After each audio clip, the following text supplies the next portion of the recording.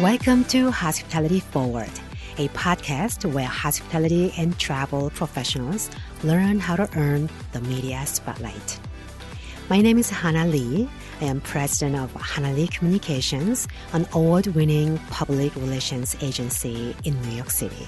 And I'm Michael Anstendick, editor-in-chief at Hannah Lee Communications and a food and beverage writer.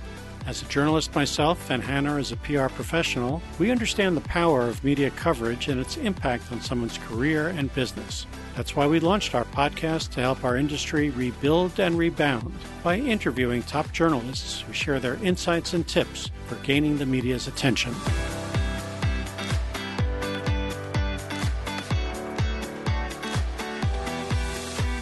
In this episode, we're delighted to chat with Elise Taylor of Vogue.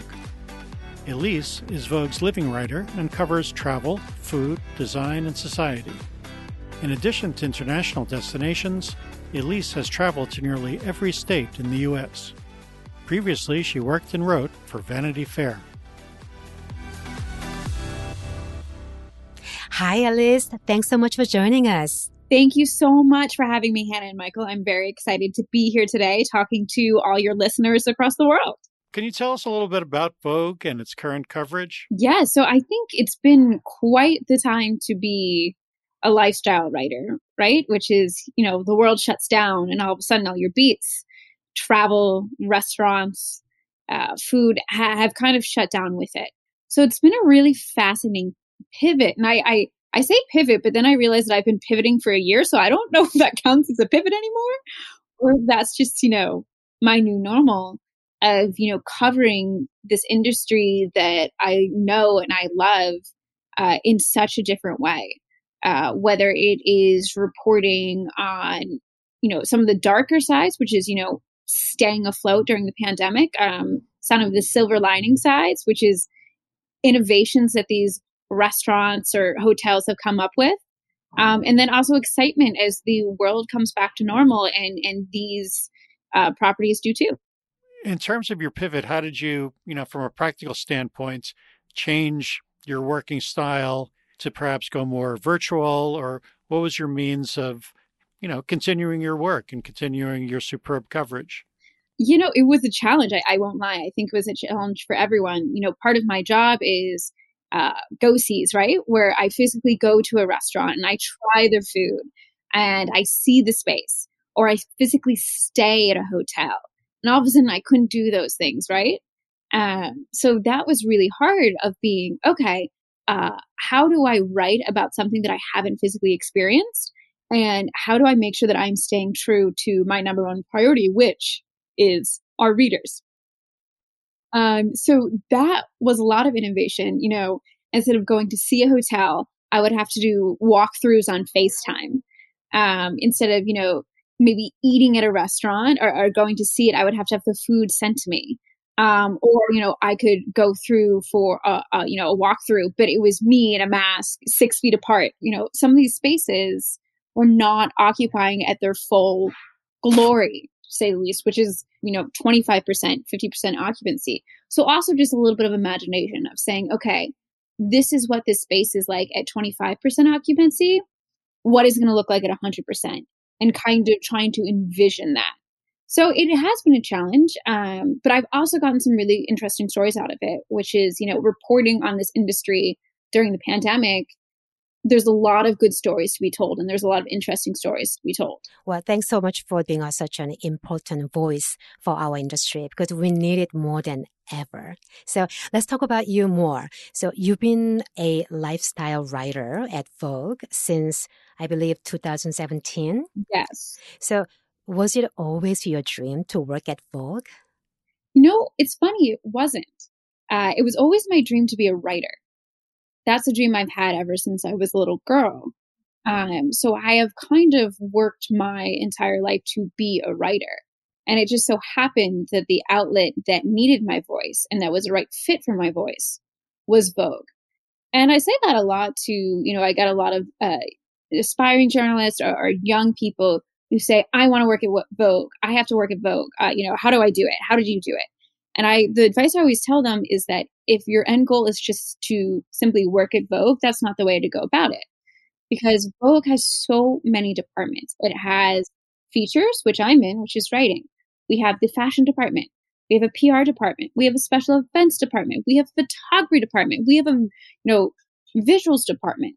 And those people get hired for those jobs, not because they broadly want to work at Vogue, but because they have the skill set for those jobs. So I always say, okay, you want to work at Vogue. Well, what would you want to do at Vogue? And you pick that and you work at mastering that skill. Because if you just, I hate to say it, if you just love fashion, it's too broad. And just like any profession, Vogue needs to hire people who fit a skill set.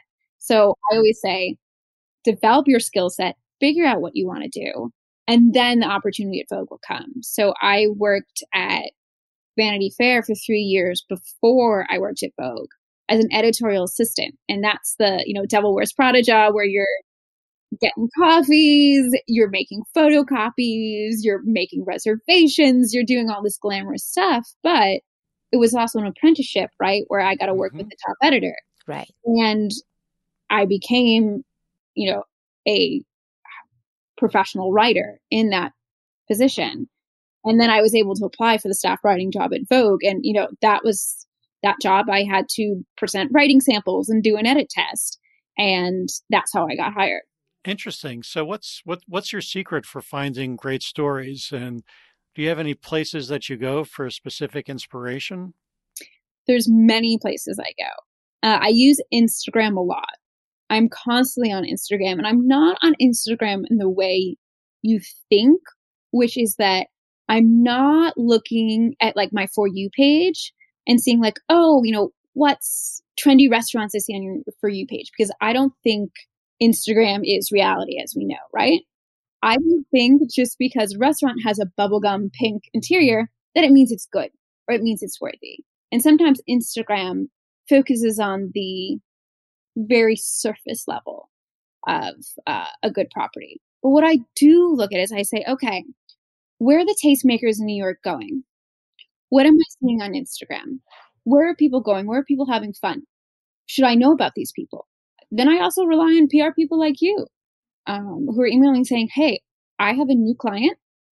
They're opening a hotel in 6 months. And so I start tracking those projects really, really early. And I'm asking for renderings. I'm asking for updates and following the projects. So I can say, maybe this is a Vogue story. I also read a lot. So I'm seeing, what else is out on the internet. And the other thing is that I just listen. And I think that is so important. I will hang out with, the top interior designers, right? And I'll be saying, hey, tell me about any artisans that are new that you're working with that you love. And I'm hearing what they say. So I think the part of my job is really talking to tastemakers who are out there in each space and listening to them saying, what are you seeing out there? And those have led to some of my best stories. You mentioned Instagram, how you're using that platform for your work. Is there any other social media platform that you think our audience, who's bartenders and chefs and hotel owners, should be using more? I think try to use all of them.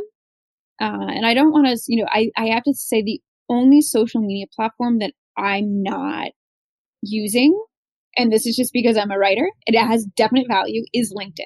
That's because, LinkedIn isn't, it's more of a business platform rather than a creative platform. But for example, I got a story idea off of Clubhouse. I had joined a room and it was talking about new social media apps and what all the kids were using. And they brought up Dispo, which is a new social media app. And I said, hey, that actually looks really cool. So I downloaded it myself and I said, I think this is really cool. So that goes back to my point about just listening to what's buzzing and being just tuned in with the cultural zeitgeist and saying, what are people talking about? What are people excited about? In addition to then also actually like looking at myself being like, oh, and I'm excited about this and people should know. That makes sense. So what do you think of the future of Clubhouse as a journalist, as a resource for your story? Yeah, so Clubhouse is interesting to me because I do think it was a social media app that got purpose from the pandemic. We couldn't be in the same room. We were, captive audiences, and we wanted to connect with other people. So my question is, how will Clubhouse evolve now that the world's starting to open up? I see it as a great place for live events, which is that, let's say there's a conference happening in Los Angeles, and there's a really cool fashion designer or interior designer that's speaking at it. I'm in New York and I can't get to LA, but I want to tune in somehow.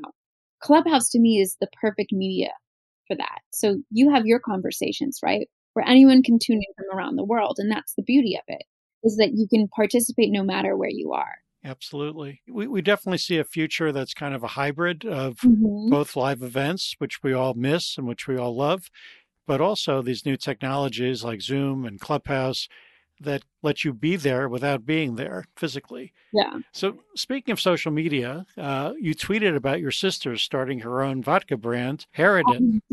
I did. Well, we totally understand how hard it's been for small business owners Yes. during COVID. So does having your sister in this space give you a new perspective, perhaps, on small businesses and startups? Absolutely. It's been really eye-opening for me. Launching a business in a pandemic, just how hard it's been. Her main customers, which are going to be bars, right, are closed.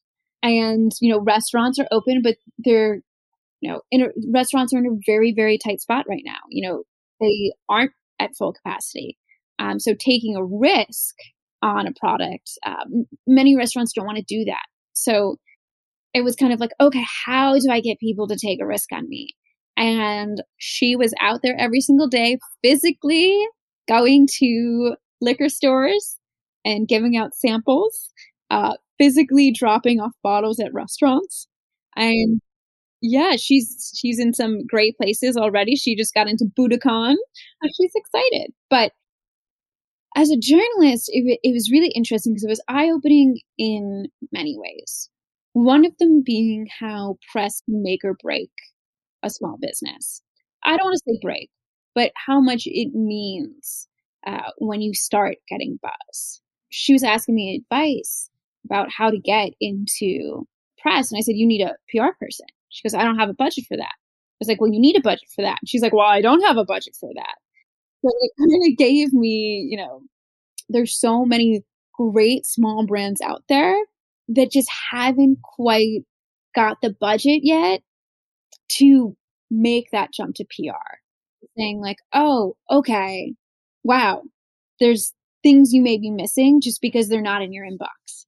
And also gave me appreciation for, PR agencies, because I was like, wow, they're very helpful, and you definitely need, a brand needs them, because that's how you break through the noise. Mm-hmm.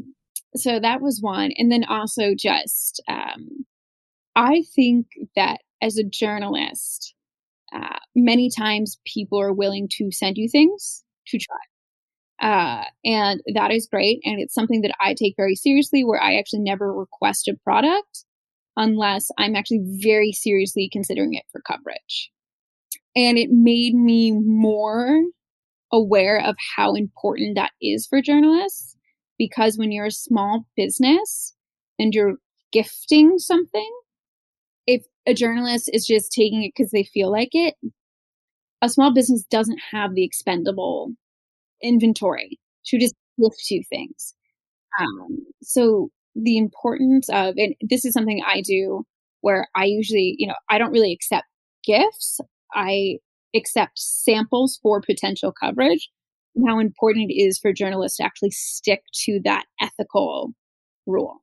Yeah, exactly. I mean, each bottle represents the love and care and hard work. It's blood, sweat, and tears. Exactly. So just like you, we take every bottle very seriously. Yeah. So let's talk about pitching. Our listeners are hospitality and travel professionals, like, hotel owners, restaurants and bar owners, and along with bartenders and chefs, but also small, brand owners like your sister. And actually, the reason that we decided to start our podcast is because we wanted to give these small business owners or those professional folks don't have a PR agency, but they learn how to pitch the story by listening to someone like you on our podcast. It's do-it-yourself PR. Yeah, exactly. So let's, if we can help our listeners how they can tell their story, but what's the top 3 important things that they should keep in mind when pitching you? Something that is so important is that, remember, it's my job to tell a story. So when you pitch me, I need to see a story. So the overarching question is always why. You have a really cool restaurant. It's really cool. That's great. Why is it cool? Why should I be writing about it now? What makes it different? What makes it relevant? And I see that a lot with properties that I've maybe been around for a while, which is I get emails being like, we want you to write about this restaurant that's been in business for 5 years. And it's not doing anything different than it did 5 years ago. But we just wanted to get press and vote. I'm like, why would I write about this now? And it same goes for any sort of product. Maybe you have a canned cocktail. You were emailing me in November about your canned cocktail that has been around for 3 years and say, I want you to write about it. I'm like, why would I be writing about canned cocktails in November? Is there a holiday cocktail that you're working on that I missed? Are you doing something innovative? Have you made a change recently? And that doesn't happen a lot. Whereas if I had that canned cocktail that was emailing me maybe in March and says, hey, we have new flavors for summer. Are you working on any, canned cocktails roundups? Those are pitches I actually read and consider or keep in the back of my head. There's a lot of pitches that don't do that. So I think it is a matter of timeliness, narrative, of what is your story, and then why should I tell it? Excellent advice. Mm-hmm. So looking into your crystal ball, if you may, for the rest of the year, what type of stories do you think you're going to be working on that our listeners can be part of? Oh, this is exciting. Right now at Vogue, we're focusing on reemergence in the Roaring 20s, which is a fun beat. So I am looking for new things. I'm looking for fun things. I'm looking for new restaurants, new hotels, or off the radar travel destinations. Where are people going to go when they get vaccinated? What are people going to drink when we can party again? What are people going to eat when we can have a birthday dinner of 10 people? So everything fun. Love it. That's a great beat. So with all these things reemerging, with all these reopenings, do you see Vogue expanding its coverage of hospitality and travel? Absolutely. I'm going to be busier than ever. Internal discussions within Vogue are, wow, people are going to be traveling a lot this summer. So we have to be prepared. So right now, we're calling the vaxcation boom, right? Mm-hmm. Oh. Yeah. So we're preparing for the vaxcation boom where I'm like, where are people going? What borders are going to be open? So that is definitely going to expand. And then coverage on restaurants. We've sadly had a lot of restaurants closing or sheltering, during the winter. Now we're going to have a season of openings. Yes.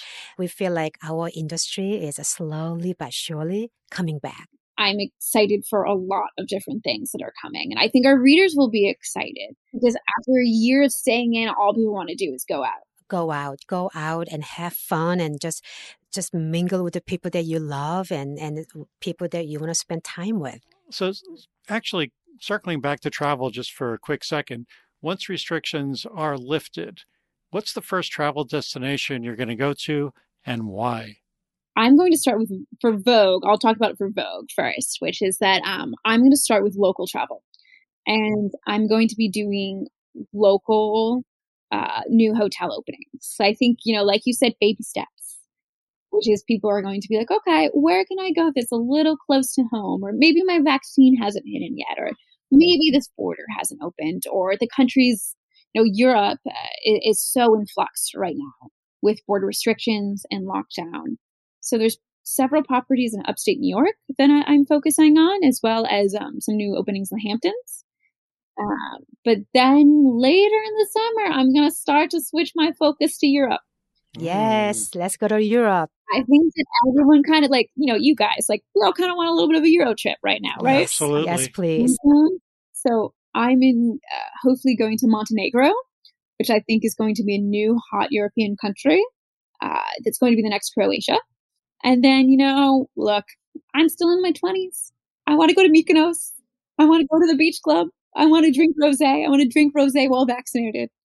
So we call our podcast Hospitality Forward because we believe that our industry will come back stronger than ever. So can you tell us, in your opinion, if there's anyone or any organization that you think doing amazing work in our hospitality industry that moving hospitality forward?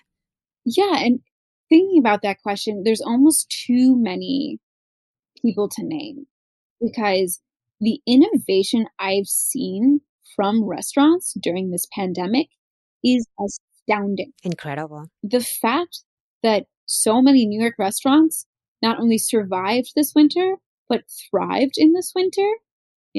I thought what was going to happen to New York in the winter, and I was worried for it. And then all of a sudden, I see Lafayette has built a winter village and these beautiful glass huts, and people preferring to sit outside rather than inside. That takes such a level of creativity that is almost unfathomable. And you saw so many other restaurants do similar things. Absolutely. I think that's the silver lining of our industry, being very creative. Very creative. And now for the listener question segment of our show. We have a question from Megan Klein, the founder of Little Saints in Michigan, which sells a fashionable cocktail mask with a hidden hole for sipping cocktails. She'd like to know what your criteria are for covering new products and spotlighting entrepreneurs.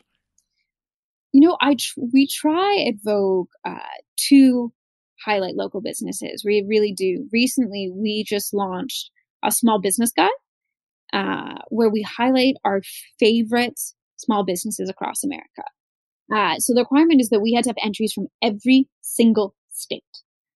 So for small businesses, there's a couple things. One is that getting a local cult following from where you are, because your local customers are going to be your most passionate customers. And if you have a passionate group of customers, eventually big national publications will hear about it. Sometimes I get pitches that are saying, like, we're a very, very small company out of, I'm just going to say Michigan. There's a very small inventory. They maybe don't have nationwide shipping yet. So I'm kind of like, are you ready to be in Vogue? Because Vogue is a national publication read by millions and millions and millions of people. So is now the right time to feature you? Whereas if you start with your community and you work very, very hard within that community and you build that strength, then it gets to me in a different way, which is this has passionate fans. They love it. They will vouch for it, and more people need to know.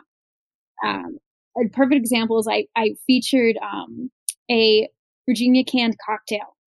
And the reason I did is because I had a fan from Virginia reach out.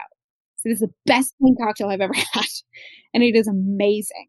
And I was like, wow, that's so I didn't know about this canned cocktail. And then I went to their Instagram page and I saw they had really intense fans. And then I did some Googling on them and I found that they just had really, really lovely local news coverage about them, about how much the community liked them. And then I had a friend who was Virginia, a coworker from Virginia. I Slacked her and I said, do you know about this canned cocktail company? And she was like, oh my goodness, these are the best canned cocktails. Every time I go home, I buy a case and I bring it back to New York. And so that is a small business that I could feature in the book, but I featured it not because necessarily I had an owner send me a DM and say, I made these canned cocktails, but because they were community first and they had those fans. Mm-hmm. That's incredible. That had a fan base.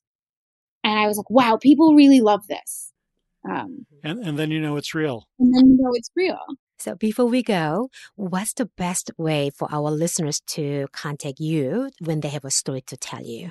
Oh, yes. So definitely email, which is Elise_Taylor at condenast.com. A lot of people do DM me on Instagram.